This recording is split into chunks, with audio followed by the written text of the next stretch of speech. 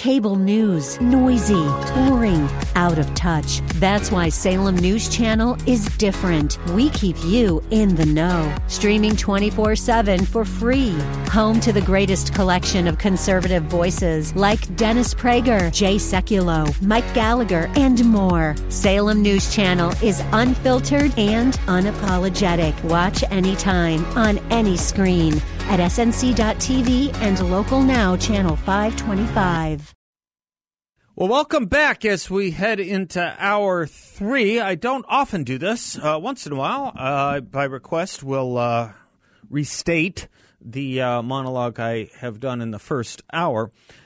This morning, I woke up to the news that Pfizer and BioNTech have submitted an application to the U.S. Food and Drug Administration for their updated COVID-19 vaccine to be used as the third shot in the 3-dose primary vaccine series for children ages 6 months through 4 years.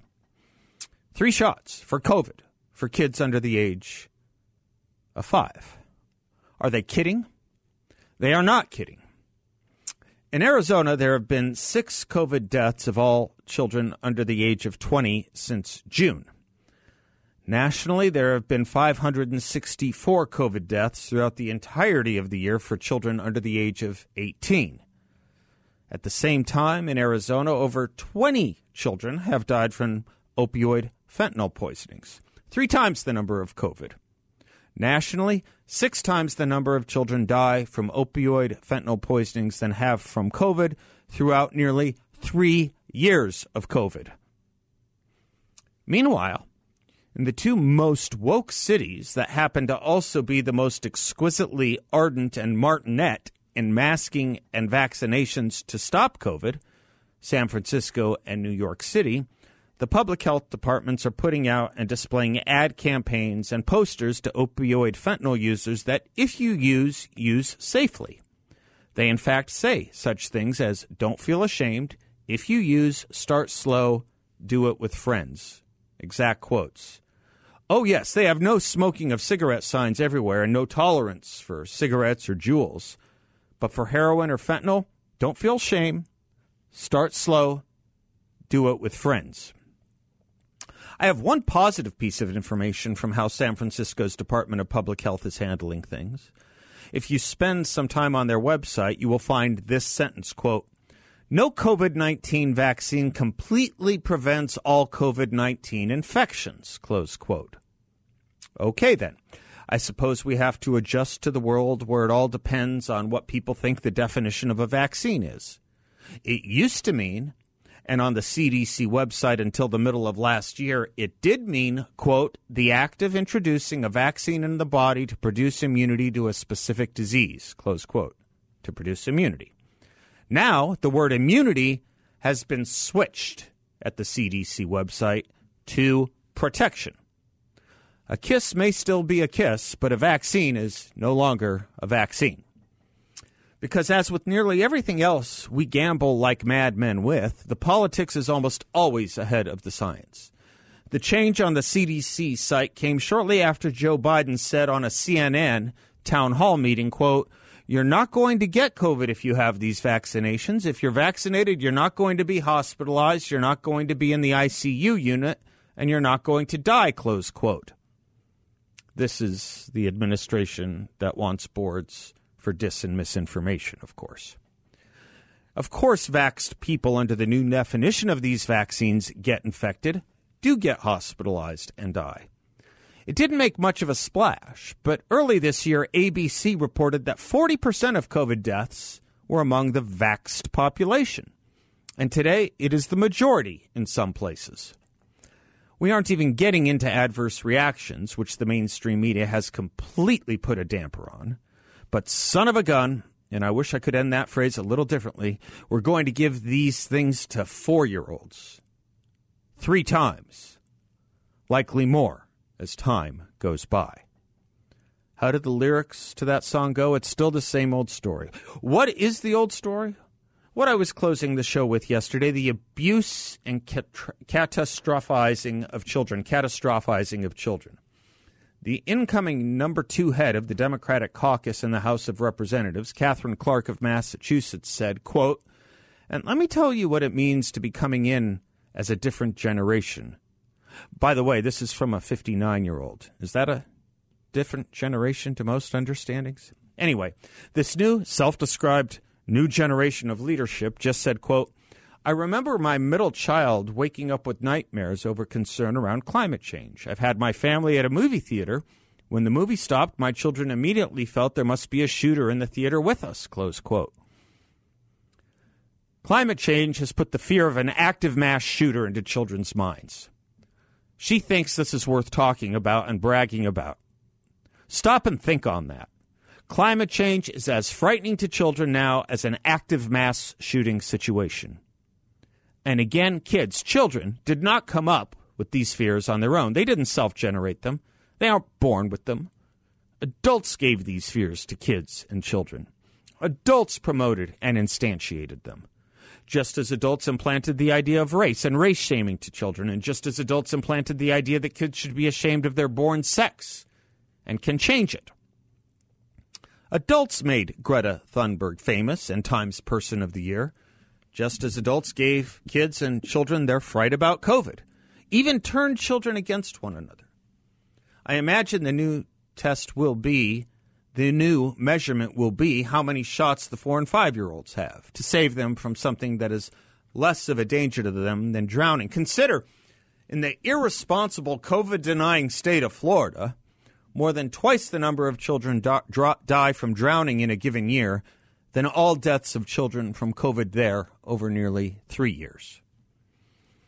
One of my saddest memories of the past 3 years was my 10-year-old nephew visiting me 2 summers ago and asking me why I thought it was okay not to wear a mask when we were at the outdoor park, as he, of course, felt he had to wear one all the time, including outdoors. You want something frightening? Here's something actually frightening. The Harris poll finds, quote, a significant majority of Gen Z youth, 75% nationwide, aged 10 to 25, have experienced a mental health-related issue such as anxiety, stress, and or feelings of being overwhelmed as a result of reading, seeing, or hearing news about climate change, close quote. This poll was commissioned by Blue Shield of California. Upon the findings of this nationwide survey, one David Bond of Blue Shield said this, quote, our warming planet and all that comes with it is literally putting lives at risk, so it's no wonder that it's also causing deep stress among our youth, close quote. Anyone see a problem here? The connection? When adults keep telling children the climate is literally, note his use of that word, it's in his quote, literally putting lives at risk, and we then find ourselves surprised or shocked that 3/4 of them have mental declines over it, I kind of want to introduce the letter A to the letter B as if we need some adult version of the Electric Company or Sesame Street to explain how these logical lines and projections and connections work and lead to one another. Now, the literal thing that this generation of young adults and children should be worried about, should be afraid of, as it is the single greatest risk to their lives, is the thing public health authorities are saying you should not be ashamed of using, and when you do use, start gradually and make sure you do it with friends. You know, in case you overdo it. So one of them can give you a dose of Narcan, hoping that will work. Again, we're building prosthetic limb clinics on the boardwalks of shark-infested waters. We won't kill the sharks. We won't tell you not to swim with the sharks. We will tell you if you do, here's a clinic if you lose your leg, and we'll make it very convenient for you to access that clinic. Old Screwtape tells his nephew, quote, the use of fashions and thought is to distract men from their real dangers. We direct the fashionable outcry of each generation against those vices of which it is in the least danger and fix its approval on the virtue that is nearest the vice which we are trying to make common. The game is to have them all running around with fire extinguishers whenever there's a flood, and all crowding to the side of the boat, which is already nearly gone all under. I think about that old Screwtape as my mind goes back to Paul Harvey's 1965 broadcast we played a few days ago, titled If I Were the Devil. Some 57 years old, it is eerily predictive, with lines such as, quote, to the young I would whisper the Bible is a myth. I would convince them that man created God instead of the other way around.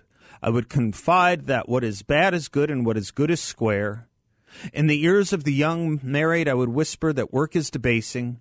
I would caution them not to be extreme in religion, in patriotism, or in moral conduct, close quote. Funny to pause on that last line. I would caution them not to be extreme in religion or patriotism or moral conduct, given as it surfaced from Paul Harvey just after Barry Goldwater famously said extremism in the defense of liberty is no vice and moderation in the pursuit of justice is no virtue. I bet Paul Harvey was listening to that. Anyway, Harvey would go on if he were the devil, quote, I'd say idle hands usually work for me. I'd peddle narcotics to whom I could, and I'd tranquilize the rest with pills. If I were the devil, I would encourage schools to refine young intellects, but neglect to discipline emotions. Let those run wild. If I were the devil in churches, I'd substitute psychology for religion and deify science. As I say, it's eerie. Of course, so too is his conclusion. Quote, in other words, if I were the devil, I'd just keep doing what I'm doing. Close quote. With all that, I'm really focused on something I saw about Ronna McDaniel, the head of the RNC. She's putting a group of 12 folks together to analyze why the GOP did not do better a month ago. A forensic audit of the state of the GOP and GOP campaigning, if you will. Maybe it would have been nice to do that before the election, but in any event, the people she has chosen are a bit of a surprise to me. In the whole group, just one cultural conservative, 1/12. If we want to start winning, let's think about what a caller said on this show to me yesterday. Those that won their elections spoke to the issues that moms and dads and grandmothers and grandfathers care about. And it's not really the temporary vicissitudes of the economy. It's much bigger than that. It's about things much greater than that. I had a listener email me this morning asking why we don't brand ourselves as the party of common sense, just as the Democrats brand themselves as the party of progressivism. It's a good idea, but what the great challenge is that common sense is no longer in the mainstream, or if it is buried and shamed and shut down in deference to elite and pseudo-sophisticated thought. I have no idea why cultural conservatism is so very much the ugly cousin at the feast. It is, after all, our country and our culture that most animates the concerns of those who tend to be the most worried here and, in turn, the most active. Our country, our culture, our children, those, it seems to me, are where the battle is. It'd be great if we joined it. After all, to continue the previously referenced canticular theme, the fundamental things still apply. I'm Seth Leibson. We'll be right back.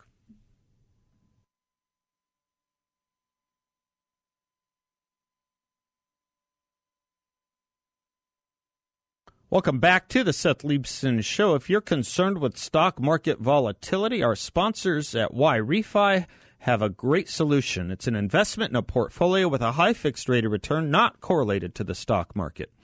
It's a portfolio where you'll know what each monthly statement will look like with no surprises. You can turn your monthly income on or off, compound it, whatever you choose, and there's no loss of principal if you need your money back at any time. Your interest is compounded daily, you're paid monthly, and there are no fees. This is a secure, collateralized portfolio that delivers a high fixed interest rate. How high? Up to 10.25%. That's right, 10.25%. YRefi is a due diligence approved firm, and you can check them out at investYRefi.com. The word invest, the letter Y, then REFY.com, or give them a call at 888-YRefi-34. That's 888-YRefi-34. You won't get a sales pitch. They just like talking about what it is that they do and letting it speak for itself. They leave the sales part to Larry Elder and myself. By the way, on that monologue, I was listening a little bit to Dennis Prager's interview with Victor Davis Hanson today. Bill, did you catch that yet? I know you sometimes catch it a little later, right? You catch it a little later. And it was, I guess, part of his Ultimate Issues segment. Is that what he does in his final hour on Tuesdays, Dennis? The Ultimate Issues hour? Does that sound right? He had Victor Davis Hanson on, and not really to talk about current issues or politics. in the sense of the Biden administration or DeSantis or Trump or any of that, but really what's going on in the academy. And if you missed it, I would highly urge you go back and listen to it or subscribe to Pragertopia so you can listen to it. It was one of the best conversations I've heard between two intellects, public intellects, in a long time. Dennis and Victor were really at their best, talking about the problems in the university and how that they have emanated outward to what we all kind of think of now or colloquially refer to as the battle for the West, or basically the attempt to try and save Western civilization, and how far gone it is. Victor Hanson, Professor Hanson, pegged the beginning of this decline, I think he called it the first wave, to 1987, when protesters at Stanford were led by Jesse Jackson, shouting, "Hey, hey, ho, ho, Western Civ has got to go." And Hanson, I had forgotten this. Hanson reminded me, he's absolutely right, or reminded the audience, which reminded me as well. He's absolutely right. He said the three biggest enemies to Jesse Jackson and those students and the protesters were Alan Bloom, author of Closing of the American Mind, William Bennett, who was the Secretary of Education trying to reinvigorate Western Civ, and Saul Bellow, who was a novelist. Saul Bellow was a novelist whose major crime was writing the introduction to Alan Bloom's Closing of the American Mind. No one really thought of Saul Bellow as particularly political or even ideological. Western civilization shouldn't be political. It might be philosophical and ideological. No one ever until that time thought Saul Bellow was. It was kind of an interesting thing that he wrote the intro to Alan Bloom's book. The New York Times actually had an editorial on it, The Attack of the Killer Bees. The Killer Bees, Bennett, Bloom, and Bellow.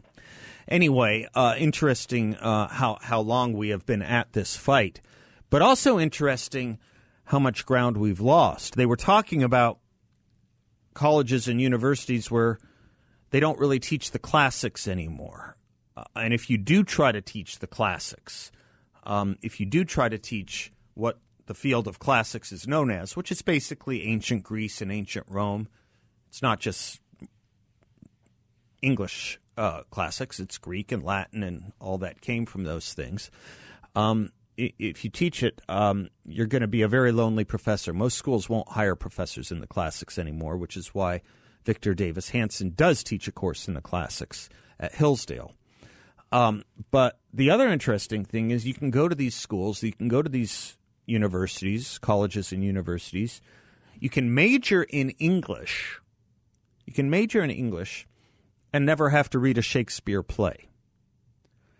This is why sometimes we feel, we who I wouldn't say are the younger generation, I would say the next generation, we who are, maybe a little bit older than 45 these days, maybe speaking an entirely different language to those who are under 45. It gets me back to what I was thinking about with Ronna McDaniel. If we're trying to reach the precinct of voters that we did the least well with, which is the young, the college-aged, it's entirely possible we're not speaking a language they understand.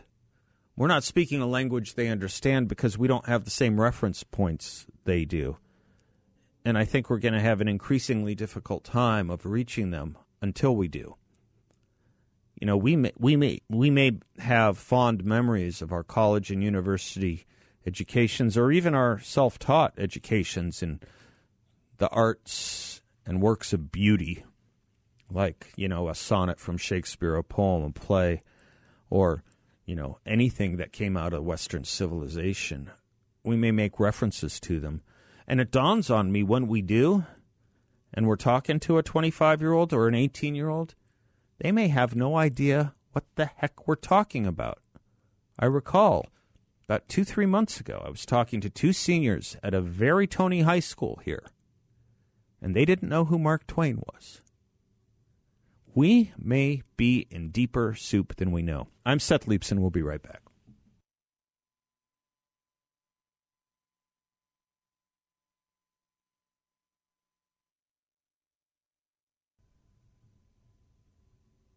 Welcome back to the Seth Leibson Show.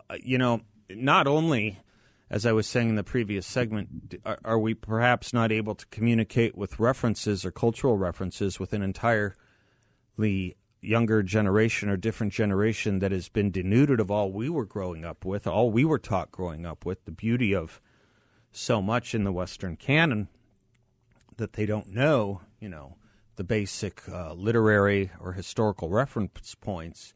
Never mind the literary for a few moments. Think about the historic reference points. As you know, the New York Times has been hell-bent on changing our history with curricula that has been adopted by thousands of schools, the 1619 Project, led by Nicole Hannah-Jones. By the way, Nicole Hannah-Jones, it's interesting, she hasn't really written anything for the New York Times in about 2 years. Hasn't written anything for the New York Times in 2 years. That is her employer. And are you aware that there's hundreds, over 1,000 New York Times employees who are about to stage a strike against the New York Times? And she's one of them. She's one of them. She is a potential striker here, even though she really doesn't produce anything for them. I don't know if she's more proud to be affiliated with the New York Times or they're more proud. I don't understand how these relationships work, quite honestly.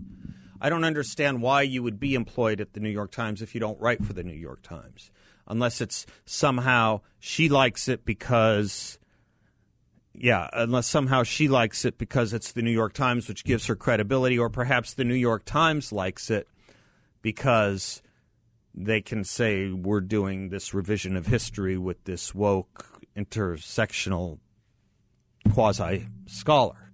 What is it like? What did you say, Kramer at the sandwich shop? What was it? What was Kramer at the sandwich shop? Oh, yeah, that's right. Yeah, no one knew he was on strike. They ended the strike at the bagels. Was it a bagel store or something like that? I think it was a bagel store. Well, it's that problem combined with the other Kramer problem, which is working for a company he was never hired at and how difficult it was to fire him because he was never originally hired. Anyway, Nicole Hannah-Jones in the New York Times, she's threatening to go on strike. What are they striking at and for at the New York Times? What most people do. Not enough money. I believe the average union reporter there makes $120,000 if I'm reading this Axios story right, and they would get about a $33,000 additional in earnings during the life of their new contract.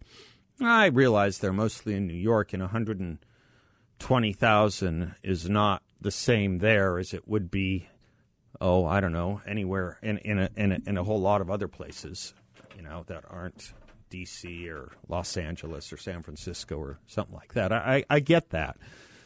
But are these guys earning $120,000 a year for the stuff they're putting out? I was in the previous hour talking about, revisiting this debate that I thought was so good with Douglas Murray and Matt Taibbi against Malcolm Gladwell and Michelle Goldberg of the New York Times. I've sent it to a few friends. I really do hope you guys watch it because I want you to see what the New York Times is. Michelle Goldberg is an editor at the New York Times. I want you to see what it is by listening to her. You will hear idiocy. I don't mean this politically. I mean, this is someone who can't complete a coherent thought and repeats herself every time she goes to the microphone over something inane and does not respond to the questions put to her by the other side. She's just missing almost every point and making some of the most lame arguments that I don't think you'd score a 10th grader very well with if they were in a debating class or rhetoric class or debating society. It's bringing me to this conclusion that the New York I guess I've been there. You just don't hear a lot of people saying it. The New York Times itself is just lame. It's just gotten really lame. And why people still give it credibility, I mean, at some point, it's got to end, right? At some point, people are going to think of the New York Times as no differently than any other regular outlet or blog, I should hope. I just don't know how long it's going to take until we get to that point. But give them more exposure. Give them more exposure from the written page. Put them on microphones. Give them speaking engagements. Have them debate. Have them stand up to scrutiny. And for God's sakes, if they do strike, will anyone know the difference? Maybe they could be replaced with some actual journalists. Doubt it. Well, I'm sorry. There's just no way that we could keep you on. I don't even really work here. That's what makes this so difficult.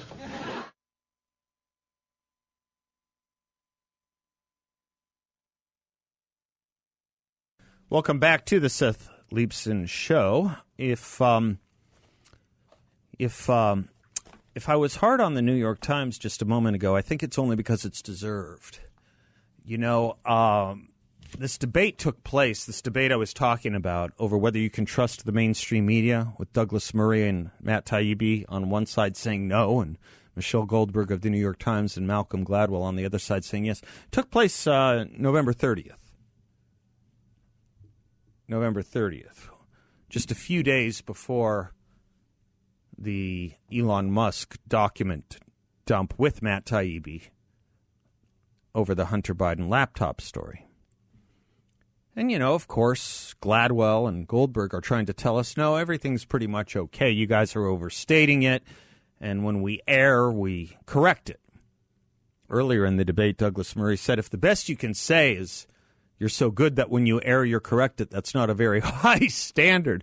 But in any event, amazing to me that after this past Friday's Elon Musk, Matt Taibbi release, this New York Times got it wrong in Sunday's paper, their major paper, the biggest circulation paper, it's the largest circulation edition of the New York Times. They got the basic facts of the Hunter Biden story wrong. Not only didn't they want to cover it in the first place, they still can't cover it, and we've been spoon-feeding it to them for how many years now? 2? Plus? The New York Times, Breitbart reports, I verified this, the New York Times falsely claimed Sunday that Hunter Biden's laptop was stolen, which was their excuse for, you know, kind of eliding over the story in the first place. Well, we can't deal with stolen property, which, by the way, has never been their excuse or never been a hesitation for them when it comes to classified wartime intelligence. When they got that throughout the Bush administration, time and again, James Risen, Eric Lichtblau of the New York Times, Donna Priest of the Washington Post, they got Pulitzers. They got Pulitzers for blowing national security wartime intelligence leaks, which is stolen property, by the way. When you are in receipt of a national security classified piece of intelligence, illegally in receipt of it, you may not be prosecuted because no one feels very good about prosecuting journalists, although a few of them have had to go to jail for this. That is stolen property. That's stolen property, especially when you maintain the anonymity of your source, which they always do. They got Pulitzers for that. Remember the name Khalid Sheikh Mohammed? Are we so far removed in the world from Khalid that we don't know who he is anymore? I hope not. One of the masterminds of 9/11. We still know what that was too, right? Khalid Sheikh Mohammed is in Gitmo, in Guantanamo Bay. You know why he's there? He wasn't there before 2005. He was there because the New York Times and the Washington Post outed our allies in a national security clearance leak that they reported on, outed our allies who were keeping him in a quiet facility, in an unknown facility abroad. We blew it. Not we, the New York Times and the Washington Post. They blew that secret operation out where one of our allies was holding Khalid Sheikh Mohammed. So our allies no longer wanting to be, now that they were outed, subject to terrorist attack and reprisal, we had to take Khalid Sheikh Mohammed. That's why he's at Gitmo. Any event. back to the New York Times. The New York Times falsely claimed Sunday that Hunter Biden's laptop was stolen, when in fact it was abandoned at the computer repair shop to which he had taken it and which had tried to contact Hunter Biden. As others have been reporting for years, citing repair store owner John Paul Mac Isaac, Hunter Biden dropped the computer off at the shop on April 12, 2019 to conduct a data recovery. John Paul Mac Isaac called Hunter Biden the next day to inform him, job done, recovery completed. Come pick it up, ready for pickup. But Hunter never did. The laptop was never stolen. That was the pretext the New York Times used for not having to report on the story and saying it couldn't authenticate it and wouldn't go about authenticating stolen. It was never stolen. The fact that this past Sunday they're still saying it is intellectual crime beyond, it's journalistic malfeasance beyond peradventure. Anyway, the laptop was never stolen. It was abandoned, and the store took legal possession of it in accordance with the documents that Hunter Biden signed himself when dropping off the laptop for repairs. He never reported it stolen or missing either. However, the Times' Michael Gierenbaum, reporting on last Friday's report by Matt Taibbi about the internal deliberations at Twitter that led to news about the laptop being censored, he wrote this, quote, on Sunday, Mr. Musk and Mr. Taibbi framed the exchange as evidence of rank censorship and pernicious influence by liberals. Many others, even some ardent Twitter critics, were less impressed, saying the exchanges merely showed a group of executives earnestly debating how to deal with an unconfirmed news report that was based on information from a stolen laptop. It was never stolen. And by the way, I think this John Paul Mac Isaac, I think he has a new book out or coming out. I think I saw he's on a book tour now. Maybe it's worth trying to get him on. But by the way, he had been around for the interviews. I remember the interviews. He said it was not stolen. He showed the documents. The New York Post reported the documents that said that Hunter Biden had surrendered the laptop at that point, according to the documents. Never requested it, didn't respond to phone calls to try and give it back to him. It was never stolen. That was just the pretext not to report on this story. This is really hilarious. The New York Times, my gosh, pernicious influence by liberals. Was it altruistic influence by liberals to censor the story? Were they just trying to save the Republic from a bad piece of intelligence or information? You got that. What did John McCain used to say? It'll be a cold day in Gila Bend when that's true. I'm Seth Leibson. I'll be right back.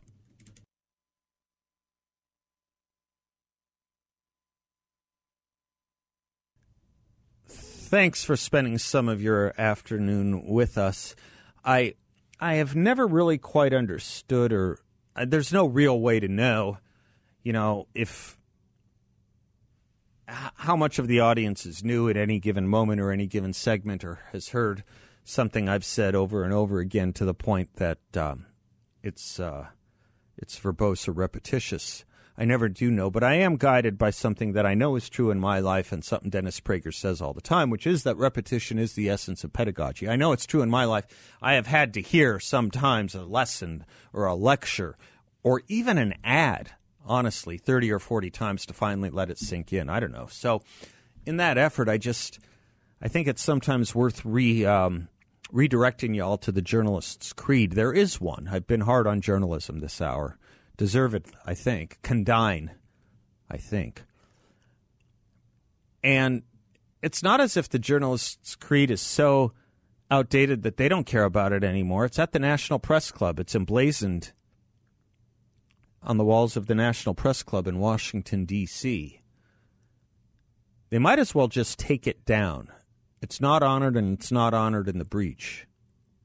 It's almost as if it's meaningless. It talks about, you can get it, just Google it or whatever, Bing it or, DuckDuckGo it, whatever your favorite search engine is, you'll get it. Came out of the Missouri School of Journalism, and it's well worth reading. It's not very long. You can read it in about 90 seconds. But there's nothing in the mainstream or legacy media that comes close to the standards of the journalist's creed. So the conclusion I'm drawing is, at this point, it's hard to say journalism is even alive anymore. It's certainly not well. I think it's either moribund or dead. And I give no credit or credibility to any of these places anymore, whether it's what they say, all the news that's fit to print, when it's mostly not, and they don't see it that way, or what's at the masthead of the Washington Post, where democracy dies in darkness, where they try and keep us in the dark all the time. If democracy dies, it will be because journalism has forgotten its cause, which is to question government, not serve as its press agency. All right, did a lot today. Thank you for being with us. Until tomorrow, God bless you all. I'm Seth Leibson, and class is dismissed.